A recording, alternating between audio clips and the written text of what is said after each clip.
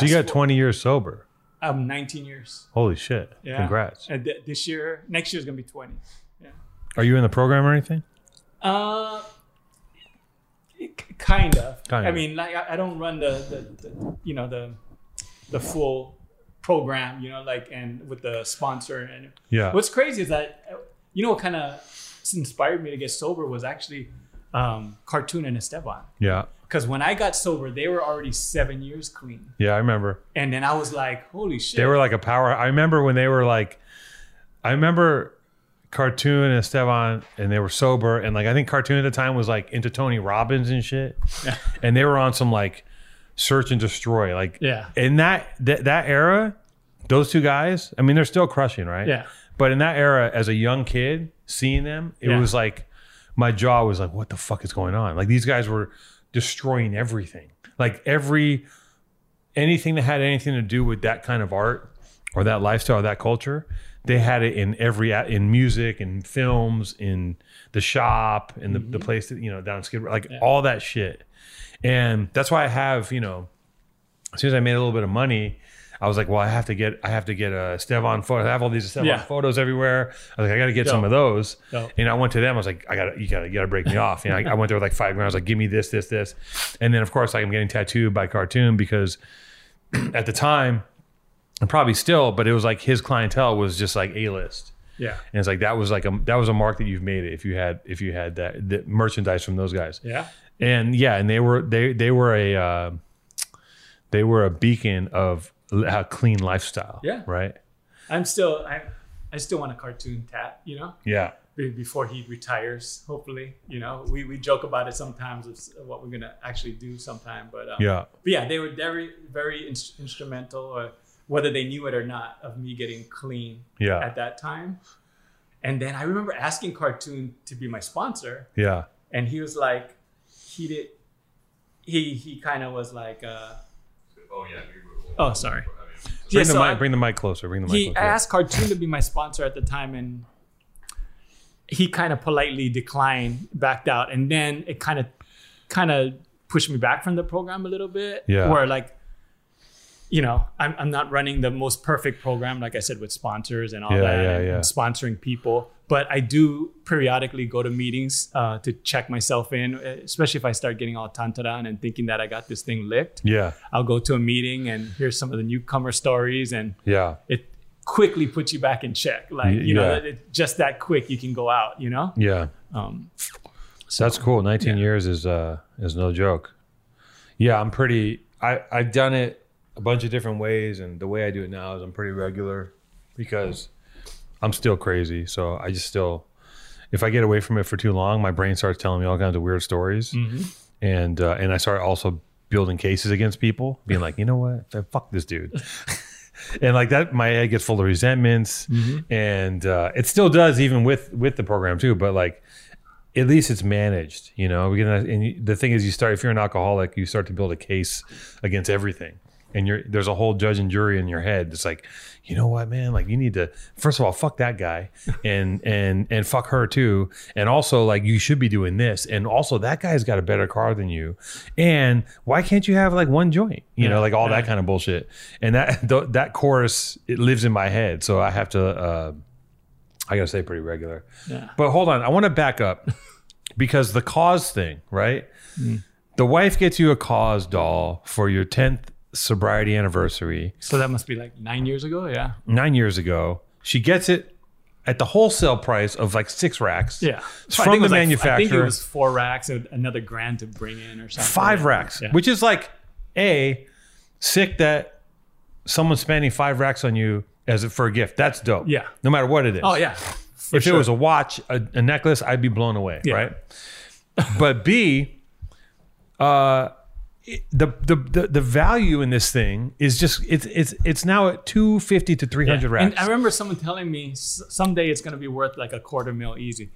And I was like, really, for vinyl? It's because it's not even like bronze or whatever. It's a vinyl sculpture. A vinyl toy.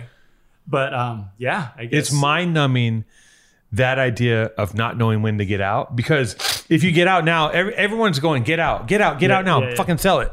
And then like 5 years from now, it's like, 1 point. Hey, allergies. Less. I got them too. Yeah. 5 years from now, it's like, oh, now it's 1.2. I need a fucking Zyrtec. I was offering you a Zyrtec. Well, they say the same thing about my Impalas too. The 59 Impalas have skyrocketed out of all the Impalas, you know. And the only reason why I like the 59 Impalas is because being that I'm half Chinese, you know, it's the only car with the kind of tilted eyes, like chinky. I call it the chinky eyes. So that's the reason I got it. I was wondering where you're going with being half Chinese. I just didn't know it was going to be the most expensive car out of the Impala fleet. You know? Right. So, you know, so now I'm working on 4 right now. And you have 4 of them. Yeah. And you just I got my eye on 2 more, you know, but my wife thinks I'm like out of my Well, the thing is, you're buying things that are appreciating in value, unlike most investments like that. Like most lowriders aren't appreciating value. But I will say this: they are going to outlaw gas cars by 2035 or something. Like you're not going to be able to buy a car that uses gas, so they're going to stop making anything. Like they're definitely never making that shit again, obviously. But they're gonna. Is it 2035? Look at that. Look at the fact boy. Yeah. They're going to start outlawing gas powered cars. So I just feel like if you have a classic car and it's well maintained, the value is going to be immeasurable because they're going to be like, those are museum things. Yeah, like the rag is already doubled, you know. That's crazy. The hardtop maybe not so much, but if I put a little money into it, it would.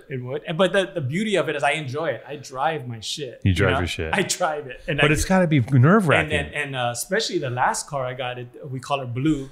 But that one it's a fucking show car, you know. It's a Southside show car, you know. It was, now it's mine, and now I renamed her Blue. But it was called El Junior before, and it won all these awards like undercarriage, super, like engraved, like it's called El Junior. Is it on the internet anywhere that he can find it? If you look up El Junior 59 Impala. But you don't drive that one. I drive the shit out of it. You do? Yeah. Like people trip. They're like, dude, you roll this like it's like you're You just take it to the store and shit? Yeah, sometimes. Don't you get freaked out? You know, no, because it's insured. Yeah. You know, I mean, all of it's insured, but like if something happens, it's gonna be in the shop for 47 months, right? Like yeah. Like they'll sit on that thing. Yeah, but that's her right there. Yeah. Wow, that's crazy. So it's like that, but the patterns are gone because the guy that got it from him like took the patterns off, so it looks more OG now. Wow. But it's beautiful. Like every like nut and bolt is like chromed and engraved and like it's bananas. You know, I'm just feel so blessed to be in a position to even acquire that car and put in my collection. You know. And you have to have do you keep all these things in a special place, like a special garage? Yeah, I mean, it's not temperature controlled or anything yet, but we're working on it, you know? Wow. But yeah, that's the other thing is owning these things, and you have to have a space to actually keep it and, you know, and have it maintained, you know, and serviced and things like that. So it's definitely an expensive hobby. And your office is in Gardena area, right? Where my old place was. Yeah, don't say the address. But no, I won't say. I won't say. No. But I'm not trying to Google you. No, but let's say the Gardena area. Yes. Yeah. I say Compton, Gardena, because we're like in the unincorporated LA, like on the border. Yeah. So people must trip every time you pull that shit out, right? They're just like, what the fuck? Yeah.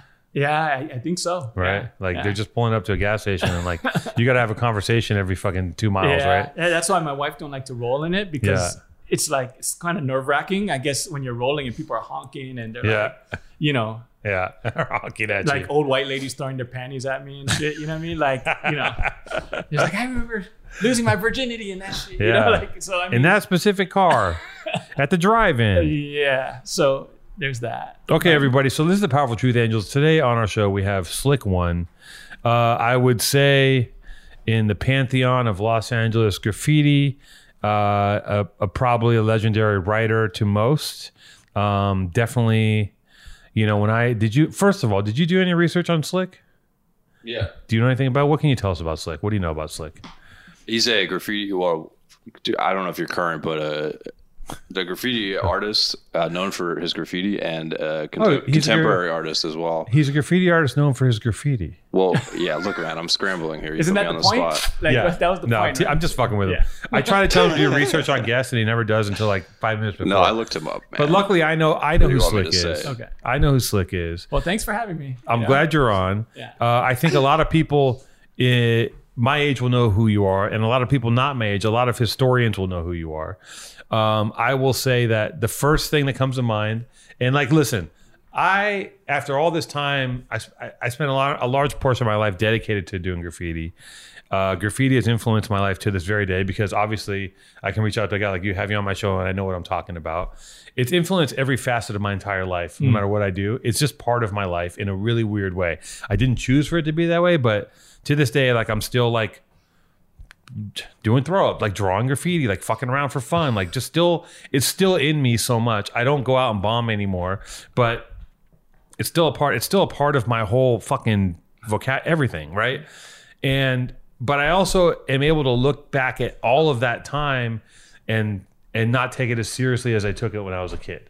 Because when we were kids, we took this shit very seriously. Oh, for real though. Yeah. And I know that, and as a result of that, there were beefs. Like, I know you had some legendary beefs with people. Everyone did. If you were a graffiti writer of any note, you had beef, right? That was part of the game. And I just want to say the first thing that comes to mind that most people that know who Slick is like, they're just going to talk about the Slick Hex battle, right? That you guys were at the time the top dogs in town, and you guys had this battle, and it was super publicized, and it was like this event, right? It turned into an event. It turned into an event. And if you can pull up Slick Hex battle, was there one or two? There's two battles. There's two battles. Yeah. Right. So the first one was at Belmont. The first one was at Belmont. I remember this. I remember Can Control covered it, right? Yeah. They put it on the publication. Yeah. And, if you guys don't know what a battle is, it's just like two writers. Sometimes it's crew versus crew battling on a wall, or sometimes it's writer versus writer. And this is how, and I don't think people do this anymore, but this is how writers would settle the beefs. Yeah. And they would just split a wall in half and paint and just basically try to rip each other via painting. Yeah. And I remember yours was like, I don't know if it was one or two, but you did a character of him coming out of a Jack in the Box. That was number two. That was number two, the hoax one. Yeah. So, I mean, if we rewind, if we go even further back, we go to the first one at Belmont. Yeah. In my defense, I didn't even know it was a battle. Honestly. You didn't know? Okay. I thought it was just, this guy Hex wanted to paint with me. Right. And at that time, I used to paint with whoever wanted to go paint. Like, I just loved to fucking paint. Yeah. Even though I was killed to succeed, but I would paint with like Risky. Yeah. And me and him were aerosolics when we painted because he was from WCA. But I just love to paint. I painted with Green, with Dream. Like, those are my dogs, right? So this guy Hex wanted to paint, and let's say like, let's paint. Let's do it. Let's rock some shit at Belmont. He goes, you take this half, you take this half. And this kid, I remember this little kid, Sid, brought me his outline, and it was a TSO piece. And it was for taking Slick out. And because the name of his crew is TGO. So I was like, oh, TSO, okay, taking Slick out. Until then, I already started my painting, and I had painted this little character with the little with the dude sitting on this like stone throne, all lit, and next to his pet scorpion. Yeah. That was already painted. So I had already painted that. When the kid brought me his outline, they're like, "Oh, Slick, he wants to. This is a battle." Wait, so someone from his side? No, he was just a kid that hung out at just Belmont. A random kid from Belmont. Yeah, I remember his name was Sid. Did he write Sid, or his name was Sid? His name was Sid. And he stole his outline. He stole like because you leave it on the by your cans or whatever. So he brought it to me and showed me. He was like my spy, right? He went in and he was like, "Yo, Slick, this is what he's gonna do." And Hex didn't really paint much up until then because he started with backgrounds. Like, so right off the bat, I thought he was cheating because he went with like rollers and like knocked out his background. Where I go in with spray paint. I was such an idiot. I was such an aerosol purist that it had to be all from the spray can. Right. You couldn't roll it. I thought like rolling buff paint was cheating in my book, know? Yeah. And just like these little rules we make up in our head and stuff, But so I had already started with this scorpion and stuff. And then when I found out it was a battle, what happened was I looked at what he was painting, and he had painted a castle with a rat running, which I guess was his, like, you see that castle? Yeah. It was his it was his pet rat running to the castle. So what I did was, I was like, oh yeah. So I took that, I did my scorpion. And if you notice outside the scorpion, I just put like rat tracks out of the scorpion's mouth with just the tail hanging out. And so what happened was, that was my kind of like subtle jab at him. Like, my scorpion was devouring his pet rat. Right. So, and then he came back the next day and then did like a Medusa character, like riding on top of a scorpion, like killing her, killing. And that was my pet because I had a pet scorpion back then named Bertha. Oh, you had a real scorpion? Yeah. Okay. So I took it really personal. I was like, he's going to like kill, he's going to kill Bertha like that. So I came back and I did like a Medusa on site right there. I did a sketch and I did a Medusa like a executioner cutting off his Medusa head, right? Like holding, So it just went back and forth back then, and then it was crazy because as the days went on, more and more people started showing up. Right. More and more people like this because there's no social media or anything. Yeah. So there's word of mouth. People started coming and selling shit there and like like I know I'm embellishing a little, but I feel like they were selling like hot dogs and shit by the end of the thing, and but taco truck, I don't know, but it got blown into a big event. Well, it was over a couple of days, right? Yeah, it was a whole week, and then we had to end it. So we're like, so I just asked him, I was like, oh, so TSO, did you take Slick out? And he's like, nah, I don't think so. And I was like, all right, I won then, and I just left, and then that was it. And then Risky came later and was like, oh, we want to get some pictures for Can Control. Let me do like a aerosolic piece right next to it because we were doing aerosolics. And I was like, fuck yeah, throw it on there.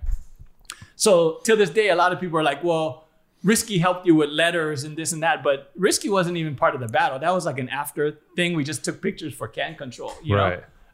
But yeah, that was the thing. They said I didn't bust letters, but I didn't have to. I just did a big S in the brick wall that was burning through the wall. I was like, because I don't know. Wow. That was that. So, and then what was Aerosolic? That was another little crew, right? Aerosolics? Well, it wasn't. It's basically because Risky was from WCA and I was from K2S. Yeah. And out of respect to the crews, like, Risky wanted me to join WCA. And I was like, I can't, because they were the first crew I met when I came to Los Angeles. Right. And I was like, I've always showed loyalty, to my crew. But I was like, K2S. Yeah. But I was like, whenever we painted together, we did like this little like neutral thing called Aerosolics, which was just me and Kelly, Got you. K2S is hard. It's like, damn, that era too. And I'm going to sound like a lame old person, but like, I feel like that era, the crews around in that era were like heavy. K2S, KSN, WCA, even before we came on the scene, the guys that we looked up to, legendary, TCF, UTI, like these guys were just like, I don't know.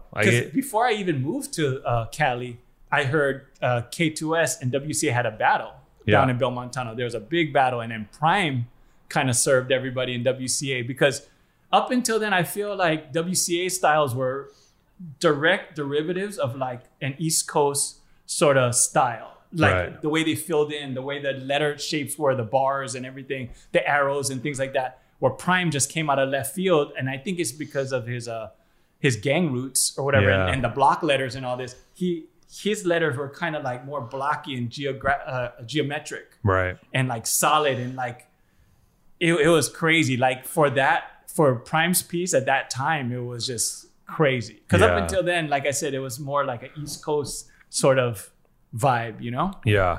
So I got to give it up to K2S. So then after that, okay. First of all, let me back this up a little more. Where did you come from originally? Honolulu. Hawaii. Oh, okay. So you're a Hawaii boy. Yeah. Okay. So you came here from Hawaii, and I came here to stop doing graffiti. Like that was because I made a deal with the folks, because I was catching heat in Hawaii at the time, because I was pretty active. That I was gonna come to LA and go to school and not do graffiti anymore. How old were you? This is 18. 18. Yeah, 1980. Right. You're already like, I'm 18. It's time to hang it up. I'm washed. Yeah, I'm done. I'm going to go to LA where there's no graffiti. Yeah.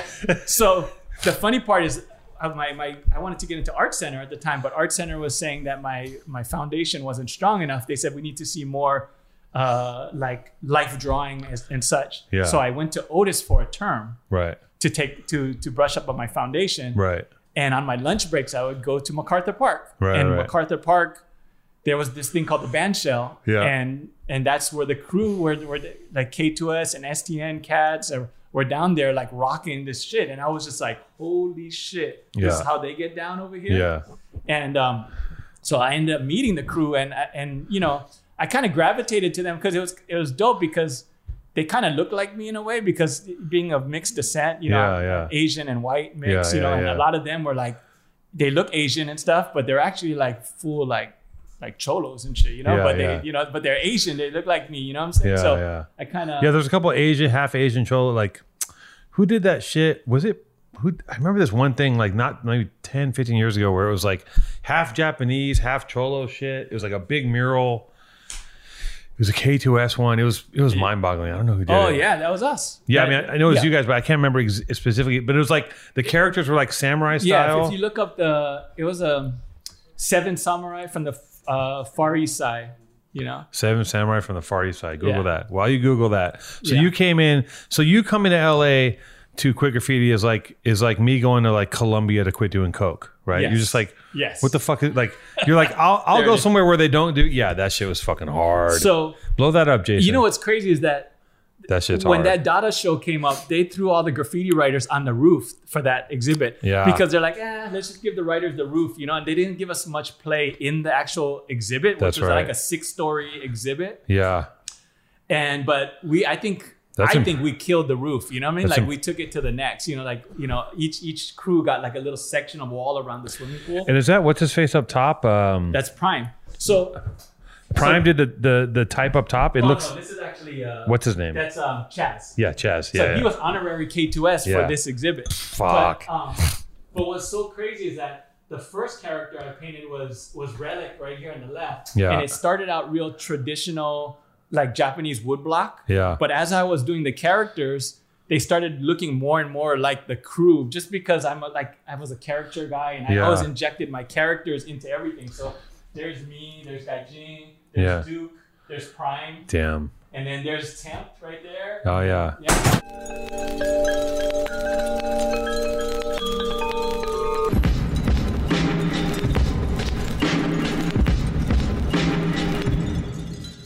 It's okay about that, bro. See, the old days that would have been a beef for life. Right. They'd be like, he set me up. Well, honestly, because even I was telling Mikey before I came here, I was like, you know what? I haven't talked to Two Tone in a minute. You know what I mean? So I didn't know where we stood, because the last conversation I had with you was like a weird text about some t-shirt bullshit about. So I was just like, I might have been loaded at the time. So I was like, I apologize. So no, it's understandable to protect your, you know, what you guys created and stuff. You know, I get it, but I don't know where I stood with you. Yeah. So that's why when I got the call to come up here, I was like, okay. This is it. No, you never know. I was like, hey, Mikey. I was like, you know, maybe you should roll up with me. You know what I mean? Like, because you know, you don't know. You know what I mean? No, and, listen. And I'm happy that it's this. No, and just the chair that you set me up with, and that's the extent of it. And I wish I was that. I wish I was cool enough to set up in a chair that exploded. Like 15 minutes into the interview. Yeah. It's funny because I did remember, I was like, I haven't talked to Slick in a while. I'm like, and I had this hazy memory of being mad about like some t-shirt graphic, which is so fucking stupid. Yeah. And I remember, the last thing I think it was like this, like talk, but I was also like, I was no excuse. Yeah. I was loaded at the time. Yeah. I think I was in Hawaii and I was fucking off my face for like a little period of time. I relapsed. I apologize to come at you that way. Because I don't know if you noticed, but I have a little store called Big Dick's Hardware. Yeah. Because I kind of got out of the streetwear game. It was too like bananas. So I got a little. It's called Big Dick's Hardware. We sell spray paint, and I make some cool shirts every so often. One of them was like kind of like a parody off you guys' shit. And I guess you caught wind of it or something. I didn't even release it. I think I just did like an IG post on it or something. Yeah. And you were like quick to put the smash on it. And I was just like, and I was just like, oh, it was no disrespect or nothing like that. I was just like, I like you guys' aesthetic. You guys shit's hot, man. It's like, you got to be worried if no one's biting your shit. No, I know. You know what I mean? See, that reminds me. After the second battle, I think it was Reese who made the cartoon about the battle. Was that Reese? No, it wasn't Reese. It was I know which one you're talking about. And that it was what's that kid's name from he's part of the not Reese. No, it wasn't Reese. Not Realm. No, that's not his style. Was it Realm? No. No, I sure it wasn't Reese. Somebody, no, I know it wasn't Reese because somebody did a parody of the battle I think it was in Can Control, one of those magazines. It showed like my ex-girlfriend with the big titties and all that. Yeah. She's putting like sunscreen on your nose, and there's like the news is there, and it was making fun of how publicized the second battle was. Yeah, because it was for the media and all this shit. Right, and that's why I didn't want to do it. Right. Because I already won the first battle. Right. So when they asked me to battle him for the second time on television, I was like, nah, I'm cool. I was like, I already won. Right. I got nothing to gain from this. Then Hex was going to battle somebody else. Right. Like a mock battle. Right. And I was like, oh shit. I was like, why should this other person, get fame? I was like, fuck, I'll battle him again. Fuck it. It was kind of like that. So the second battle, I took him really lightly. Like, you know what I mean? I was like, I already served him once, like, what is he going to come with? Some portraits or something like that? I was like, ooh, like, I wasn't even like tripping, like, yeah. Like, but he ended up staying all night with their camera crew and finished his shit. So when I came the third day, his shit was done. Oh, wow. Not to mention he's using the rollers and stuff. So he was getting a lot of space covered, right? Right. And at that time, I was still Mr. Aerosol purist, like I was like using the little Krylon cans and it was bananas. And what happened? And so that... So second one, I lost. Oh, you lost. On national television, right? And so for years after that, like I'd be in the mall or something and somebody would be like, aren't you that Hex guy? No, you're Slick, the one that lost to the Hex guy on national... I'm just like, ooh, first of all, it's none of their fucking business, right? Yeah. And, they have no idea what they're talking about. They have no idea what they're talking about. But then, now I'm the loser guy. And then they made me look like such a... Because they caught me right when they announced that I lost. Yeah. And I remember that my line was like, you'll always be a hoax to me. Like I stormed off with my spray paint and shit. This is like, pre like reality TV shit, you know? Slick, who didn't finish his piece, was frustrated and vented his anger. You'll always be a hoax to me, all right? His art is beautiful and all, but to me, that ain't what the art's all about. Pre-reality TV, that we communicated with magazines. That's how I saw shit. Yeah, right. Trading pictures, and I was just telling him on the way up here, like, because we were talking about Ram LZ, and he used to do International Graffiti Times, and he had pictures of my stuff in New York when I was in Hawaii, and I was like, but it's because everyone used to trade pictures. We send pictures to each other, so that's how it was. There was no social media. I mean, we send pictures, and like you would learn things word of mouth. I remember there's a dude in our crew named Agent, and he was from Chicago, and he came to LA, and he was like, he showed us how to mix paint because you couldn't buy, the only paint was Rust-Oleum and Krylon, right? Yeah. And if you're some weirdo, you use some weird cheap silver once in a while. But and he showed us how to mix paint together to make, because it was either that or you get dead talk colors, icy gray, jungle green. We talked about that, right? And the way you would do it, because now no one would do this because it's fucking stupid, but you take one can. And you don't have to put one can in the fridge. You take one can, you leave it out. You take another can and you put it in a boiling pot of water, and you get the WD-40 cap with a straw in between the two, and you make the hot one. You make the hot one spray into the one that's not hot because the pressure rises in the hot one. Okay, so I would sit there and mix colors in my apartment, and I also would make noodles out of the same fucking pot. So the pot had after a certain point of water, it was just covered in paint, and I'll cook the noodles in the bottom because I just didn't give a shit. We didn't do the boiling; we did the freezer technique. You did the freezer technique, yeah. So it was the other way around. The other way around, yeah. But still, the same theory. Right? And it's got to be dangerous to boil a fucking spray can. Like there's no, like that shit could, like it's just dumb the things that we did like with impunity as a kid because you don't have any sense of like, and even just the toxicity of all that shit. Like it's so that's what we used to do. It's so dumb. You know what's crazy? Like I remember sending photos and, coming up, you jock certain people, whatever. And it's like, so I was fanboying out meeting Scene, Yeah. Oh yeah. So fast forward to, this is growing up in Hawaii. Like I love Scene stuff, whatever. Right. Yeah. Then I met him and I actually gave him some photos of some work that I did at the band shell, at MacArthur Park, which was a spray can playing a saxophone. Right. And it was funny because my boy Charlie, he was like showing me this video, and it was like of Scene selling these T-shirts. Yeah. And it was like my character of the can playing the saxophone on one of Scene's shirts. Oh no! And I was shit. like, what the fuck? Like that was a big slap. Reality slap was like, don't jock like that. First off, you know what I mean, and be careful who you send your shit. Don't meet your heroes, right? Yeah, right. And because Charlie was like, he was accusing me of biting it from scene. Right. And I was like, no, well, that's that shit I painted at MacArthur Park. Yeah. And he had put it on a shirt, and right, probably redrew it, whatever. But I was just like, okay, that's And sometimes in scenes, I don't know the man, but sometimes in scenes defense, sometimes you can bite things subconsciously. I've done that.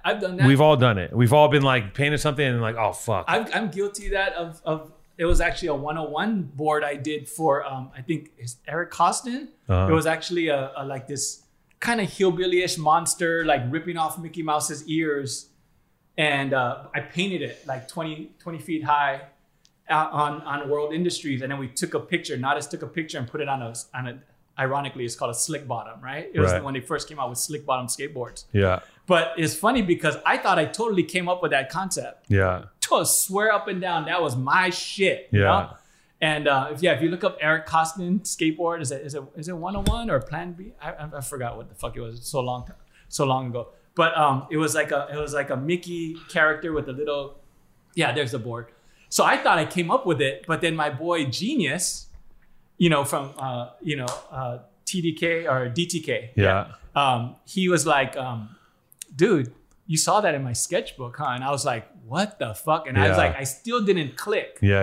And then he showed me the sketchbook, and I was like, oh man, I mean, of course, it's my style. Yeah.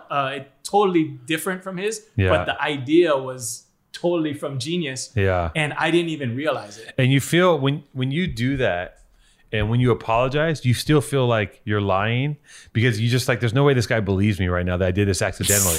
You still feel like, for sure. Yeah, you're trying to defend yourself, and you're like, no, I really didn't do this on purpose. But they're like, yeah, sure. Yeah, no, but that's the homie. He knew, and like I was sincere about it, and but yeah, it's just weird how the mind can block something out, and it's just think it's your own shit. Here's another. I love that artist right there, the one that's sitting on the dude's face. Yeah. He passed away, right? He passed away. Yeah. Oh, I need to. I'm glad I got one of those. Yeah. Sorry. No. So also another memorable moment for me was the Who's the Mac video. Right? Okay. That was you and so I got Risky, right? Yeah. So when I got hired to do that, it was actually it was because of the battle. So because of the second battle, one of the directors was watching the battle. Okay. And he was actually, Thomas Stern, and his name was Thomas Stern and Alex Winter. Mm-hmm. So Alex Winter, a lot of people know from the Lost Boys. Yeah. And Bill and Ted's Excellent Adventure. Bill and Ted's, right? Yeah, so that's Ted, right? They were directing a lot of videos. So I did Red Hot Chili Peppers, Taste the Pain, and Who's the Mac through them. Okay. And then Kelly came in. Dude, because we're rocking the whole Belmont tunnel. So Kelly came in, and of course, first thing he rocked was a big Risk piece. You know what I mean? But the funny part about that one was that we're doing like a roll call. Like, Cube wanted us to hit up like different people in the crew and everything. The lynch mob. Yeah. And then Kelly wrote, did he write Cuck D instead of Chuck? Oh, yeah, like he forgot the H in the Chuck. So that was like the big, like, we're like, and that one I was so high too, like I didn't finish it. That's why if you see the pimp car in there, like it was like half done. It like trails off a little bit, right? Yeah. That was that motor, yeah? Yeah, that was that motor. And that was that era, when I was getting high and stuff. So it was still hard as fuck. I mean, look at that. Thank you. Oh yeah, that's my little shit's hard. Attempt to portrait of Ice Cube right there with the pimp dude right there. Yeah. Yeah, I remember seeing it like after, and I remember seeing it slowly get fucking tagged on and shit. Yeah. But I remember like shortly after going to the motor and seeing that piece. This was actually a really good music video at the time. Like music videos weren't this in depth. Like this music video has like 3 different, whatever. I'm not going to go in depth on this thing, but it's a good music video. Like they put Cube on the dolly and he's like riding next to the car. And Cube remembers it because I talked to him not too long ago. Oh, really? Because we were talking about working on a project. Yeah. And he was saying he remembers this video in particular because I think it was his first music video, Departure. From NWA? From NWA. Fuck. So he goes, of course I remember that shit, So I got pictures of us all like smoking a fatty and shit at the wall, you know. So cool the way they shot him on the dolly too. I mean, that influenced I've done so many music videos where I put people on the dolly. I mean, it's like such a great gag, and I feel like this has probably got in my head early on because I just like I would see this on TV. Yeah. And I, you know, and like there's a whole scene where he's like in the bar and he's like, and also DJ Pooh, one of the most like low key funniest. Do you follow him? Yeah, of course I do. DJ Pooh is one of the funniest. Shit. Like, yo, he's in, like, look at him. He's fucking. DJ Pooh is one of the most hilarious people. Like all the shit in Friday. Like he helped write Friday. He was fucking, you know, the one character in Friday. Like he's like one of the most underrated comics in my opinion.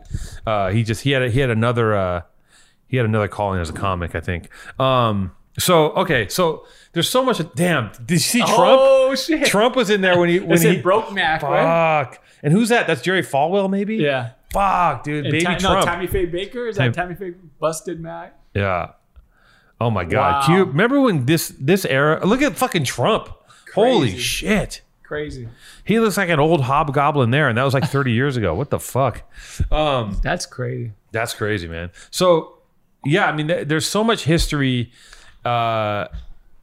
In your trajectory in LA as a graffiti writer, and I think a lot of people don't know about this is like you were at the beginning of Fucked, right? With Brunetti. Are you guys on good terms now? Now we are. Now you are. Now we are. Okay. Yeah. That's great. So we can talk about it. Yeah. Okay. So I know some of the stories. I've read about some of it. I've heard about some of it. But I know I'm hurt he left me out in the book, but. He did? You know, I talked to him. I haven't read the book, but I talked to him about it, and he said his attorneys told him not to put me in. Just, I guess, I don't know if it's because they don't want me coming back and trying to get some or whatever. Right. But for whatever reason, he left me out of his history. Right. Which I feel is really unfair because the part that I was involved in was the crucial history of Fucked. Right.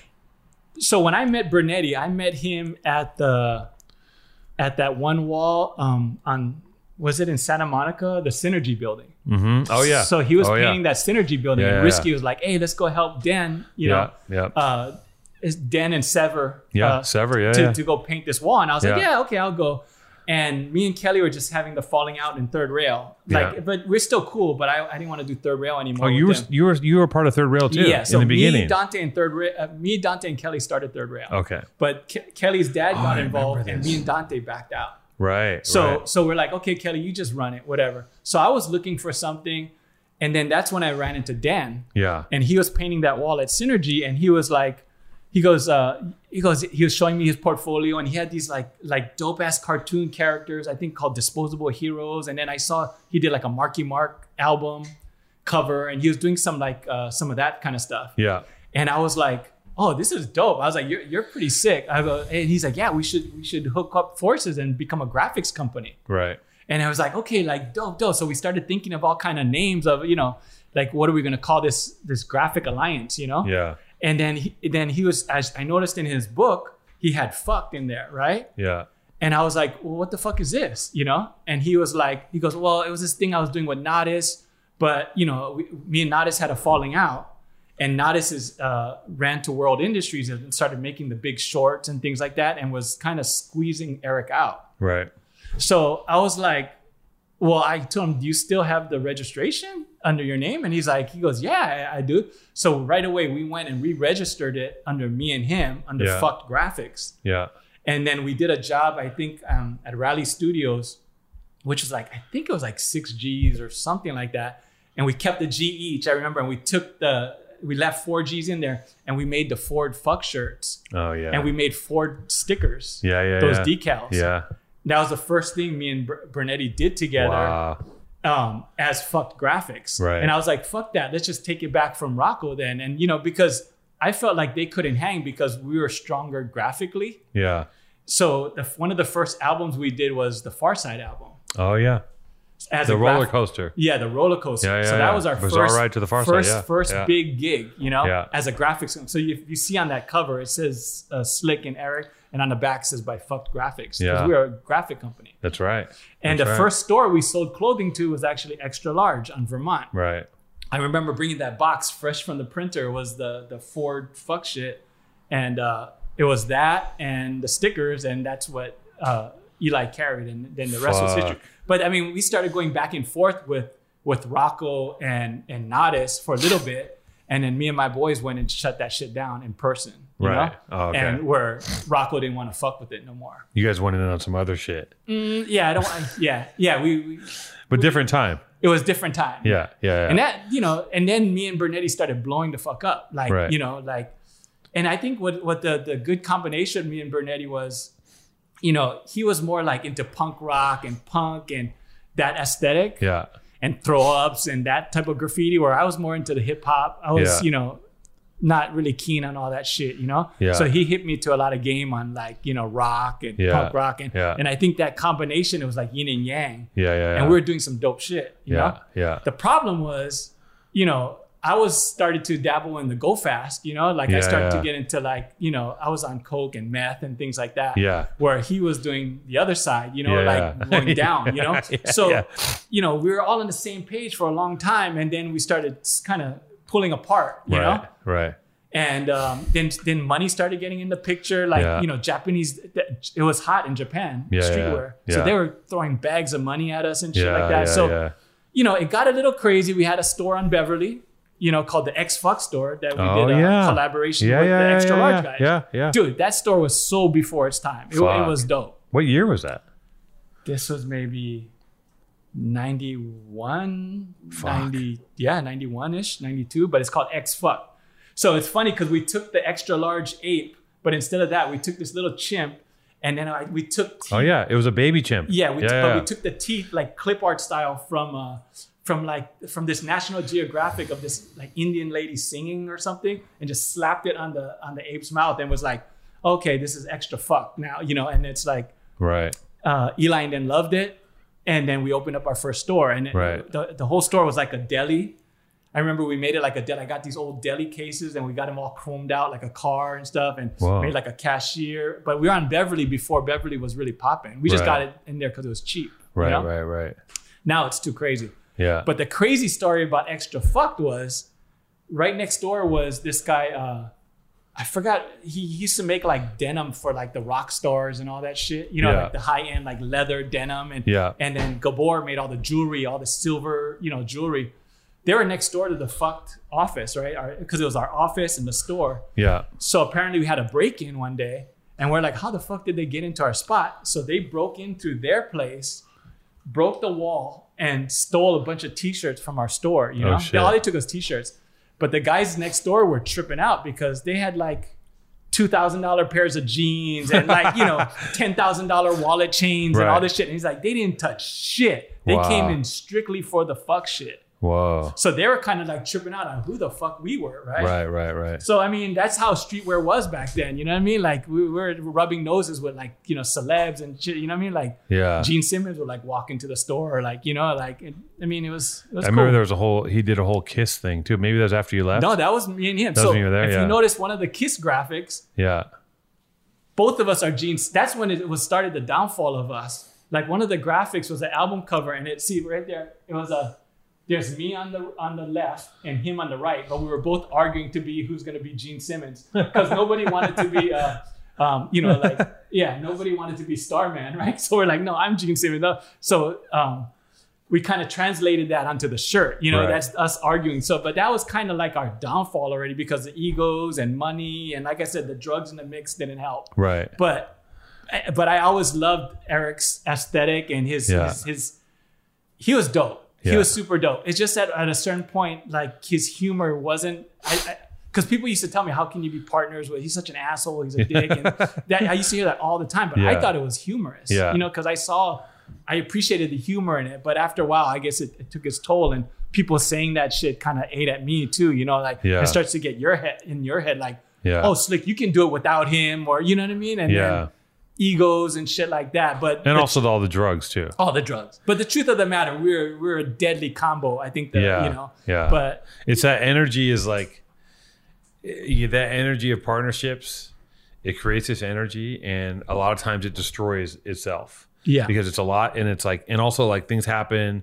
people get, egos change. Like in the very beginning when it's pure and there's nothing involved, it's like everyone's just like, you're just working together, boom, boom, nothing, there's no money. It's like, let's fucking go, because it's all abstract. It's like, fuck it, we're doing something cool. And then, I hear that happens to a lot of bands and stuff like that too. It's the same. Yeah, it's everything. But it's such a shame because like I said, I loved working with them. Like we came up with some dope shit, and the ending was nasty. I mean, where he was shooting at me. Like it got nasty, but let's talk about that. I'll save that for my book. But you don't want to talk about. Wait, you can't gloss over that. What do you mean? She took a shot at you? Well, because in both of our minds, we thought we were protecting fucked. Right. Because in my mind, I was like, okay, I'm gonna secure this. I'm gonna secure the computers. I'm gonna secure this because I knew shit was going south. Yeah, right? yeah. And so did he. So he took all the computers and everything went to his house. Fuck. So I still needed to work. So I just wanted one computer so I could still do graphics, right? Yeah. So I went to his house to go get it with one of my boys. And, I guess he felt it was a threat, or like that we were trying to jack him, which I guess in hindsight, he could see that. You brought a henchman like you brought Mikey today. Yeah. So this fool was like blasting at us. And so I dropped the computer, and burnt out, Yeah. So, it got crazy, you know what I mean? And, and I'm sure we're inside. If he wanted to kill me, he could have like point blank put at my head. He said he shot it in the ceiling. So, so I got to believe him on that note. I don't think he wanted to kill me, but it was crazy times, So crazy. It's fucking Wild West. But if that didn't happen, I wouldn't have hooked up with Jeff Hartzell. Right. So with Jeff Hartzell, we did a brand called Shaolin after that. Oh yeah, Shaolin. So I loved Shaolin because now I was in my house because we were fucking with the kung fu shit, the hip hop shit, punk rock shit, all with skate. I forget that Hartzell was involved with that. Yeah, he was my partner for Shaolin. So when I was a kid, I would watch Hartzell. When I just watched, I grew up in Venice, right? Yeah. And there was this. There was one of these steel pylon, the pole, and it was bent. Yeah, and I watched him. Which one you're talking about. And he would just skate up to it and ride and launch off it all day. It was like he would skate up to the pole, grind up off of it, and just catch fucking 3 feet of air. Yeah. It was dreads everywhere. That was his pole right there. Yeah, that was his pole. I remember seeing that and being like, God damn it! I wish I never got it together. You see the ads skating right there? Like we were doing parodies on. That's like a parody on a DC shoe ad, Right. And we'd parody all kind of shit that we loved, Like there's one ad where it has like Grandmaster Flash, but it has the Chinese Grandmaster, but he's actually in a wheelchair, but I have him look like he's spinning. It says Shaolin and it says Grandmaster cuts faster. It's like we had so much fun with that. Different time. It was like everything was still at that time. The magazines, the clothing, like it was still all in control of the kids. But you know what's crazy is that we were just doing it. You know, like I didn't have a business degree. I left Art Center to do fucked. So I didn't even get my art degree. So the thing is, like, none of us had business degrees. We just loved art and we're making shit that we felt there was a void for. So that's why we were making it. Being said, we didn't have our business degrees, so the business sides were fucked. You know, so even with the Shaolin and stuff, before we could get our shit together, which we should have blew the fuck up. Yeah. But you already had like the Drunken Monkeys and things like that, like people like that who are Garmentos, stealing at our aesthetic and just running with it. You know, and then we just look like we're copying them, but like. That was like the story of my life for a long time. The Garmentos are like the bad guys in all these stories, right? They're just lurking in the shadows and they see an idea and they're like, we have the fucking entire machine ready. Like these kids are cool. We'll take we'll take 10% of what they did and drop it in and just go, press go. And all of a sudden you turn like 2 years later and they're just like, they're at like 900 million. Yeah. You're like, what burnt the fuck? It the fuck out. And then you're just like, you're still trying to launch your first season. And I mean, we're just most streetwear, right? At least it was this way. It's not that way anymore. But streetwear, from when I was around it, was usually just like, I mean, I guess a lot of clothing is like this, but it's just some guys getting together, all kinds of different personalities, a lot of crazy people, right? It attracts all kinds of crazy people because you can just take a graphic, you can put it on a t-shirt and you can just sell it. And anyone can do it. Yeah. Anyone can fucking get a blank and source, like you can figure it out pretty quickly. Yeah. It's not rocket science. Yeah. And it attracts a certain kind of personality. And for a while it was really interesting and like, it's still interesting, but it's also very fucking like there's a lot of money on the table now, and it's really heavily commodified. Oh, and yeah. now it's like carved out after all this time. Like in high school, I remember being the first wave, right? Well, selling out was bad when we were in, Right. you know? We were Right. like, we got offered chain stores and Yeah, mall yeah. stores, and we're Yeah. like, nah. Fuck no, yeah. We're fucking too cool to be Yeah, in this yeah, yeah. store. Yeah. Like, I was like, anything with the word urban or anything like that, nope. You Yeah. know, like that Yeah. was like our rules, you know? Yeah, like, yeah. But now it's like, There's no such thing. no such fucking There's no thing. such thing Like, as dude, sellout. everyone's like trying to grab the bag. you Well, know? even from when Born and Raised started 10 years ago, there was a sellout thing that we wouldn't do. Like we were like, well, we're not going to go in here. We're not going to do that. We're not going to Yeah. do this. And 10 years later, it's like no one gives a shit. And actually, people are happy if they see you get a bag. Yeah. They're like, Yeah, yeah, yeah. you should work with fucking McDonald's. Yeah, Like, yeah. Back in the day, I would be like, I would never fucking do that. That's fucking bananas. I mean, crazy. I mean, Supreme with the Louis and all Yeah. that shit. I mean, you know what I mean? These are the big guys that we used to fucking diss hard, you know? Yeah. Like, and then when you're going to collab with them, it's Yeah. crazy. That's But, you know, That's how it. Hey, I mean, at the but end the of the day, McDonald's, yeah, it's you got to pay bananas. your bills, right? You know, it's like, and if everyone's playing at that level, Yeah. it's either you play at that level or you get left behind. You know, like you can be fucking, you know, chorus poor, man. Like, you know, I shout out to Pat from Ruka, always used to tell me that, you know, and I wouldn't listen. I never listened to him. He'd be like, chorus poor. I'm like, yeah, I get you. And then I go home and be like, fuck this. I'm not doing that. I'm not doing this store. I'm not doing, you know. Yeah. And it's true, you know, and like you do. And the thing is, it's a brutal, hard business. Yeah. Being in clothing, being a streetwear, whatever the fuck it is, it's hard. Yeah. It is not like you have to keep reinventing your shit every fucking couple weeks.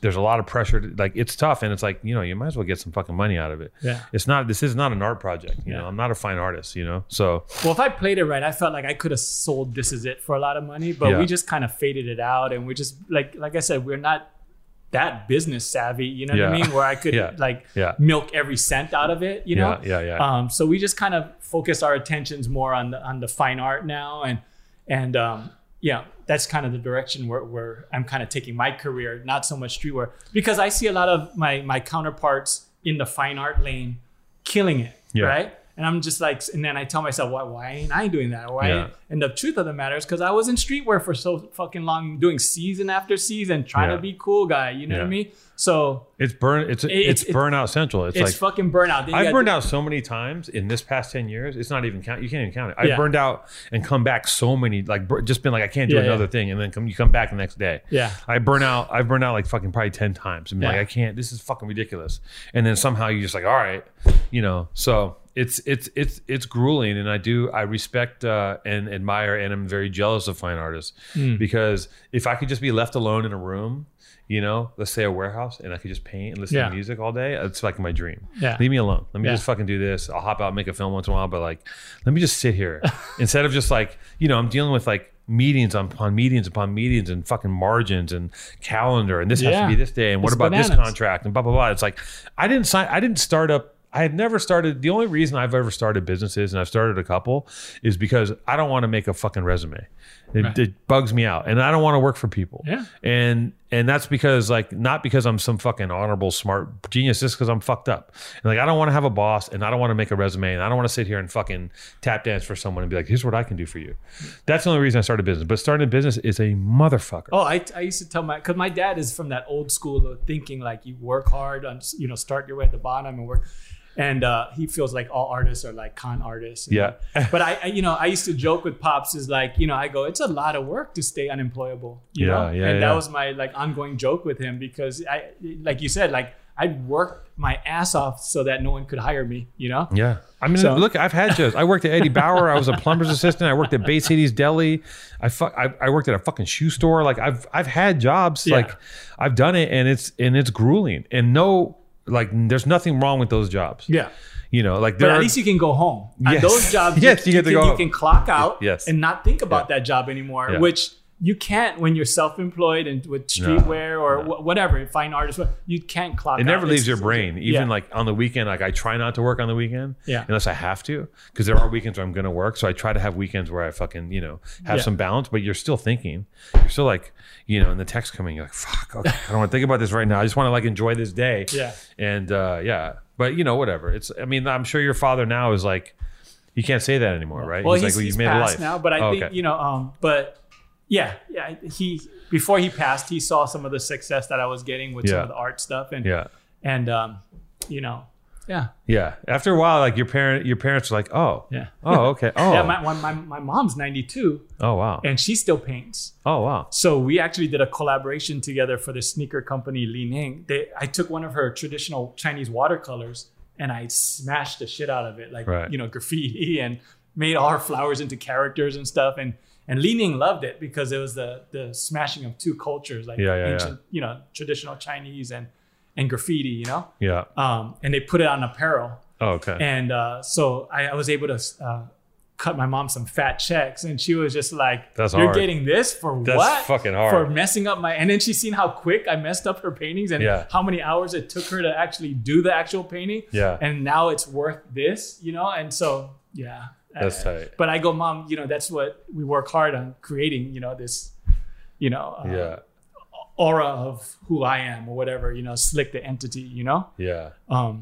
Like you work long enough, you work long and hard enough to where you can just basically catch a tag on something and it's worth something, right? I mean, that's kind of what it's all about. Is that That's another collaboration I did with Li Ning. I do a lot of work for them the past few years.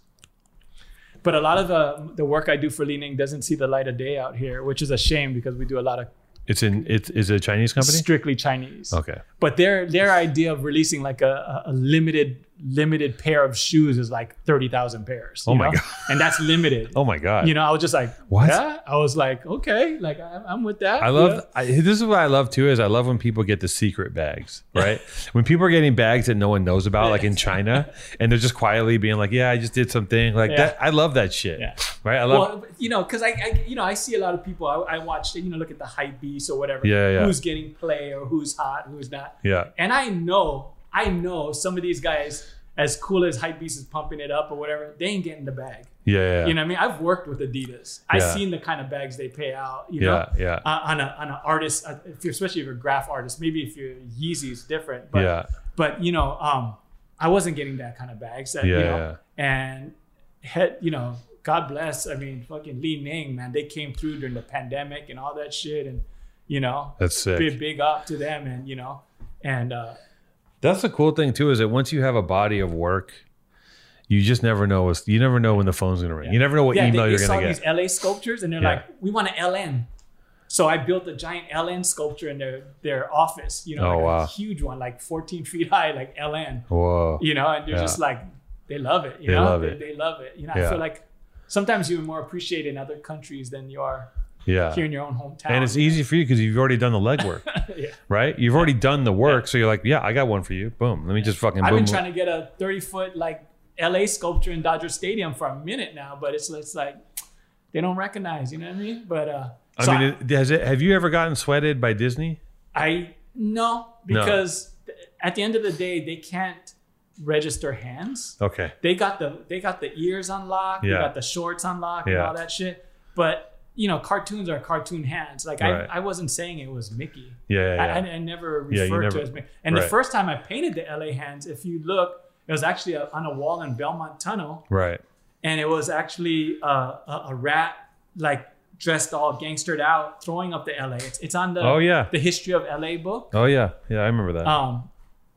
That's where that LA hands is from. It was never from Mickey Mouse. Yeah. But people just... Well, it was a rat, so it's like a reference, right? I guess. There it is. Yeah. Graffiti LA. Graffiti LA, yeah. So that's from a production I did in Belmont Tunnel with Tempt and all of us. That's hard. It was a K2S STN piece, and that was one of the characters. That's dope. So that's where the LA hand was originally painted. Right. Oh, so it was never like a Mickey thing that a lot of people think. I mean, since then, I painted Mickey with it, Yeah. But then the initial one, that's our logo and everything, and that I make the sculptures out, it's all based on that cat right there, Well, not cat, he's a rat. That rat. So listen, I want to talk to you about, this is a segment I do every show. I don't know why. I think I started doing it because I'm a fat piece of shit and I'm trying to not be fat, right? So I'm always working out. Okay. I mean, you've known me a while, so you've probably seen me at peak fatness before. You see me lumbering around with a few extra pounds on me, right? So I'm fighting those demons all the time, because when you get sober, you can't get high anymore, but you can definitely get high off of cupcakes if you want. So what are you at right now? Huh? What are you at? I don't know. I don't weigh myself. I got up to 260 when I first got clean. Yeah. 270. Yeah, that's 267. That's child's play. Yeah. I fuck those numbers. Oh, okay. I'll blow right through those numbers. But I also, just in my defense, I'm very dense. I'm very muscular. Okay. Underneath all the fat. Okay, And I know okay. all fat guys say that. In my case, it's true. I'm very fucking strong. So watch your mouth, Mikey. Knock it off. Okay. So here's the thing. I have a show called. I have a segment on the show called "What's the fattest thing you did this week?" Now, unfortunately, I got really bad news. I fucked up big time this week. It's been a terrible week for me. And what I did was I'm going to talk about myself first. I went to a screening of Cabin Fever. It was the Online Ceramics guys did an outdoor screening of that movie, which I actually never saw. I thought I did, but I didn't. And it's like Eli Roth, kind of a campy, like, have you ever seen Cabin Fever? I may have. Yeah, I think so. It's great. It's just like, it's like very...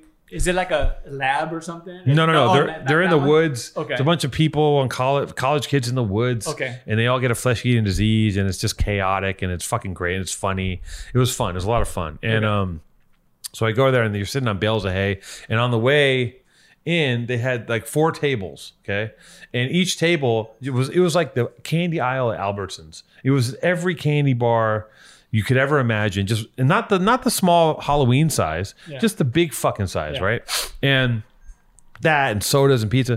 And like, I try to run a tight ship, and I get there and I say to myself, I'm gonna have a few pieces of candy, right?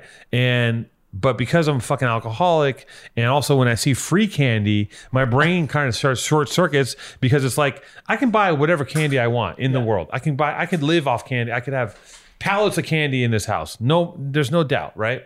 But when it's free and it's laid out on a table for you to take, you start to become greedy and weird about it. And I start getting the Kit Kats and the Reese's. So that night, which was Friday night, I did have like Kit Kats, Reese's peanut butter cups, Twizzlers, Starburst. I mean, I was going full fucking camp style, like 12-year-old kid hoarding candy, watching this movie. And then on the way out, I was like, holy shit, I didn't see that there were Snickers. Had to have half a Snickers bar.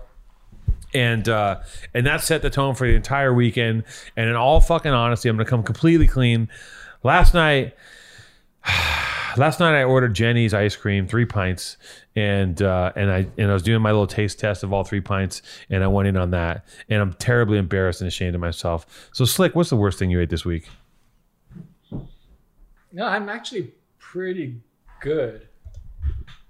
I'm actually doing pretty good because I battle the same demons as you. I mean, being an addict, and I've been battling my weight thing. Like I said, the largest I got was 267 when I got clean. Yeah, I can't for the life of me get past this. Like I'm at like 210 right now. Yeah. Like 207, 210. And it's just so I'm on these, and I love food and I love sweets. I love my ribeye, my cowboy steak and my Wagyu. I love Wagyu. I'm a sucker for Wagyu steak. Yeah. And I love the sweets. So it's a mission. But right now I'm pretty good. I mean, I'm on these like it's called Factor. You're on meal delivery. The meal delivery. That way it keeps me kind of on track. Yeah. But do you ever get to the point where you have a whole fridge full of the Factor meals and then you didn't eat any of them and you have to chuck them? Oh yeah, we chuck some. You chuck them. Just because we have guests over or whatever, and then I can't eat Factor if we're all going to dinner, Yeah. But my latest decadent dish right now is it's a Korean dish where it's ramen and mochi and cabbage and chicken and cheese and mozzarella cheese all in this like red sauce. Yeah. And it's just, I've had that. It's so crack. Like that's like my girlfriend eats that shit all the time. Yeah. It's I think they call it tteokbokki or tteokbokki. She ordered that in the pandemic, and I was like, "Why is there mozzarella and there's need noodles? Ramen and what the fuck is going on?" Yeah. I mean that's my. And that shit's bad for you. Yeah, bro. That's not. I mean, because it's rice cakes in there. It's nothing but all the stuff I'm supposed to stay away from. Yeah, right. That's terrible. But it's so bomb. Yeah. This is the this is the cross to bear of a middle-aged man is that. Food is like now your fucking worst enemy, and you're just fighting off like most guys. Most guys are just fighting. Not all. Some guys are just naturally fucking thin and rangy. I can just eat whatever. Forever. Like, I mean, he's like my other boy Luke. He has like the metabolism of like, what's that swimmer dude? Like, Michael Phelps. Yeah. Like he has to eat like, 100,000 calories a day or something. I'm like, just like, I'm still just struggling to stay under 2,000, to retain my weight. That's not even to lose weight. Yeah. Yeah. Just to be chubby. Yeah. Yeah. It's a fucking nightmare. Yo, I work out sometimes 7 days a week just to be fucking like chubby. And like it's gratifying and I feel great, but it's like I can't fucking lose weight. Like in order for me to lose weight, I have to go full psycho mode and become angry at people when they ask me to eat something. Yeah. I have to tell them to go fuck themselves. Yeah. It's the only way because you get aggro. You have to get aggro. It's the only way it's ever worked because they don't understand. They go, just have like, why don't you just have like a little bit of kalbi or like have like, one piece of this sushi. I'm like, you don't understand. Yeah. Once I open the door, it's on. It's on and cracking. I'm like, but what we've been doing too? We've been doing the conveyor belt sushi, and then what we do is I just don't eat any of the rice. So like our plates are like massive, but I'm just eating all the tops. You're eating just the top? Yeah, so no rice. Fuck. Where's there good conveyor belt sushi? Because I went to one in J-Town that was. I mean, the in conveyor belts are like okay. They're okay. I mean? I mean it's like a quick go-to. I would recommend. There's no good ones out here, right? I mean. Kura that's the one we go to, the one by the pad. There's a few of those, but there used to be a bomb one called Flying Fish in Little Tokyo, but that one's gone. But that was like back in the day. Yeah. Now it's like a mochi place or something, or like a trinket store or something. I don't know. Boba place. Oh, I think it's a boba place now. I was like, damn, that was the bomb one. Fucking Flying boba. Fish, yeah. Damn. But food. But I guess it's better to fuck up on that than relapse on drugs, Yeah, for sure. But yes, but it's like it's like you create a new world, right? You get off of drugs, and then you have a new world of like temptations and relapses and things where you're like, oh, I fucked up yesterday. I had this. Like that's what I talk to like sober guys my age. Like we just talk about fucking up on those things. It is better, of course, right? It's better to eat a pint of ice cream than to get an 8-ball because I can get up the next day and go to the gym, and if I get an 8-ball. Well, that's my justification. Like if my wife does trip too hard on my weight with her, which she does every day. Yeah. But but she knows. She saw me when I was out there. She's a trooper. She was there from like day one. So she knows how it was. And not to threaten her with that, but I mean, she knows it could be a lot fucking worse. Yeah. Because I used to even, because I smoke cloves, or I used to. Oh, yeah. But I don't anymore because, because we just had a baby during the pandemic as well. So, for our daughter, and, because I actually want to be around when she goes to high school and shit, so we quit all that noise. And she's like, you can't even sneak that when you go to car shows, because that's what I used to do. I used to sneak a little clove, or like when I'm painting in my paint studio, I sit back, look at the painting, and I'm smoking, and it just feels good. It feels right, but I agreed to even stop that because she knew I was sneaking, but she didn't say nothing, Yeah, you have to put a fucking fatwa on everything that's it's all got to go for me. I love the smell of weed still, but I just stay away from everything because of the meth, that was my demon, and I don't want to relapse. Like I might be a little high on weed or something and be like, well, you know what, maybe. Oh I'll do a rail of the just a little baby bump. Yeah, and that's how it got me back when I first relapsed was. I stopped. I said, I'm not going to smoke meth anymore. I'm just going to do a line. Yeah. And then I was just doing lines, and I didn't feel like I was quite back in it because I'll do a rail now and then. But this girl I was dating at the time, she's like, oh, but if you heat up the pipe and you snort it, it's called a hot rail. And I was like, you snort the line, but then you blow out smoke. And I was like, holy shit. I was like, cheat code. Yeah. And I was like, this is my new shit. And this is a loophole. And then after that, I was just like, well, fuck it. I might as well smoke it if that's the case. You make excuses every time and you just get deeper and deeper. Your brain's trying to kill you if you're an alcoholic. It's constantly doing push-ups, getting stronger and trying to because if you go out, like let's say you put 20 years together and then you go out, it's not going to be casual. Like you're not going to go out and be like once in a while. You're going to go out, you're going to go ham. Yeah. And also you got resources now. Yeah. Right? You got shit to lose. And you could throw a lot of money at the problem. Yeah. You could be like, oh, I can really do this. Yeah. And your addict brain will kick in and just fucking try to murk you. Yeah. I think with addiction, I think who got it even worse is the gamblers. Yeah. Because I think like with drugs, you only can do so much drugs, right? Yeah. I feel like I can only smoke so much meth. I can't really, you know what I mean? But you could actually not only lose your house, but you could lose borrow money from so and so. You can get yourself. Are you a gambler? I used to, I used to play a little Pai Gow and stuff like that, but not enough to. I mean, I play a little poker badly. Yeah, I love poker. You know what I mean? But not.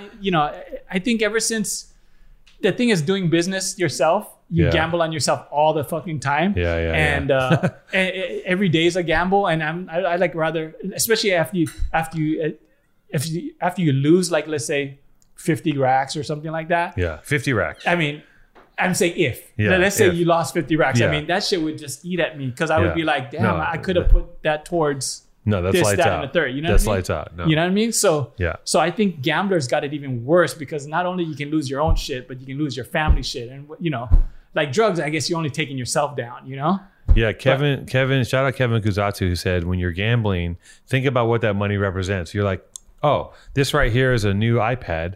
This is a Honda. Like you got to look at it as items, and it becomes real. Because that money, like being someone who's lost the equivalent of his rent in a week, it's like I can take the hit, no problem. It's not a big deal. Like I got, I'm good. But it hurts so fucking bad because I'm like, that's a month, that's rent.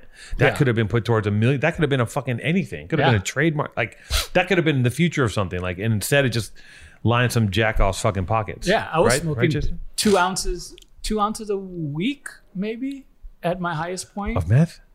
Holy shit! So my connect would just bring it. Like I didn't even have to leave the house. He'd bring it and like leave like with money because he'd front it to me and it was that like I never had to leave the house. Oh my god! So I was just there like thinking I'm creating all kind of graphics, thinking I'm doing all kind of like dope you sober shit. up just like a squiggle, dude. I saw some of my old sketchbooks like when I was high. I call it the Ice Age. And I can't even decipher the sketches. I mean, they're so out there because before you finish your sketch, you already got 10,000 other ideas. So like I'm just trying to, let's say, draw this guy throwing a ball. Like I've already in my mind threw it, caught it.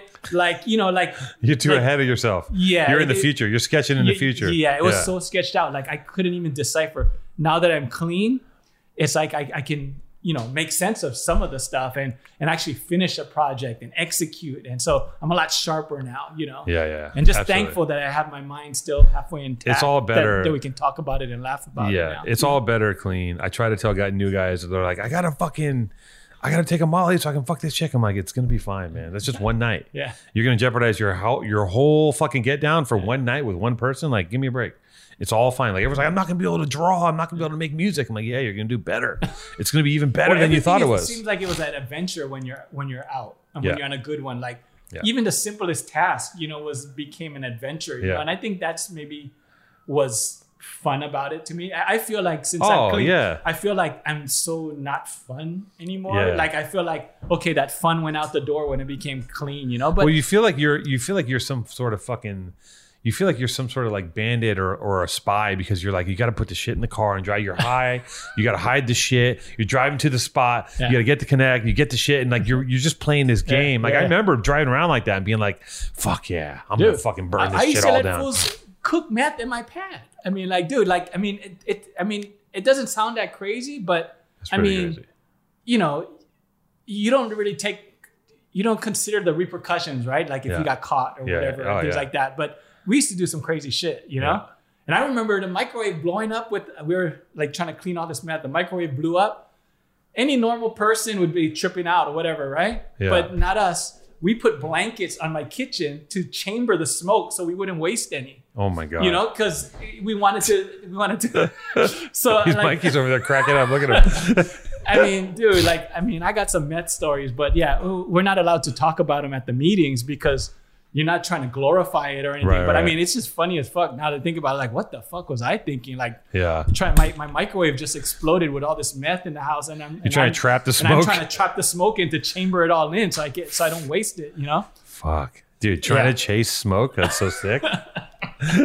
Chasing smoke.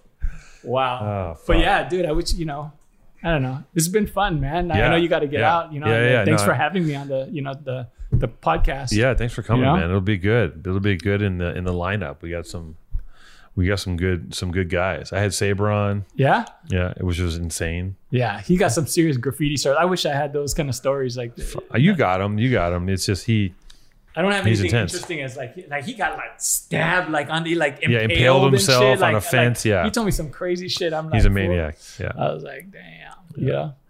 No, you got good ones. This was a good show. All right, I got a jam. Slick, thank you so much. Appreciate you for coming through. Good to meet you, Mikey. Yeah, I got to bounce actually.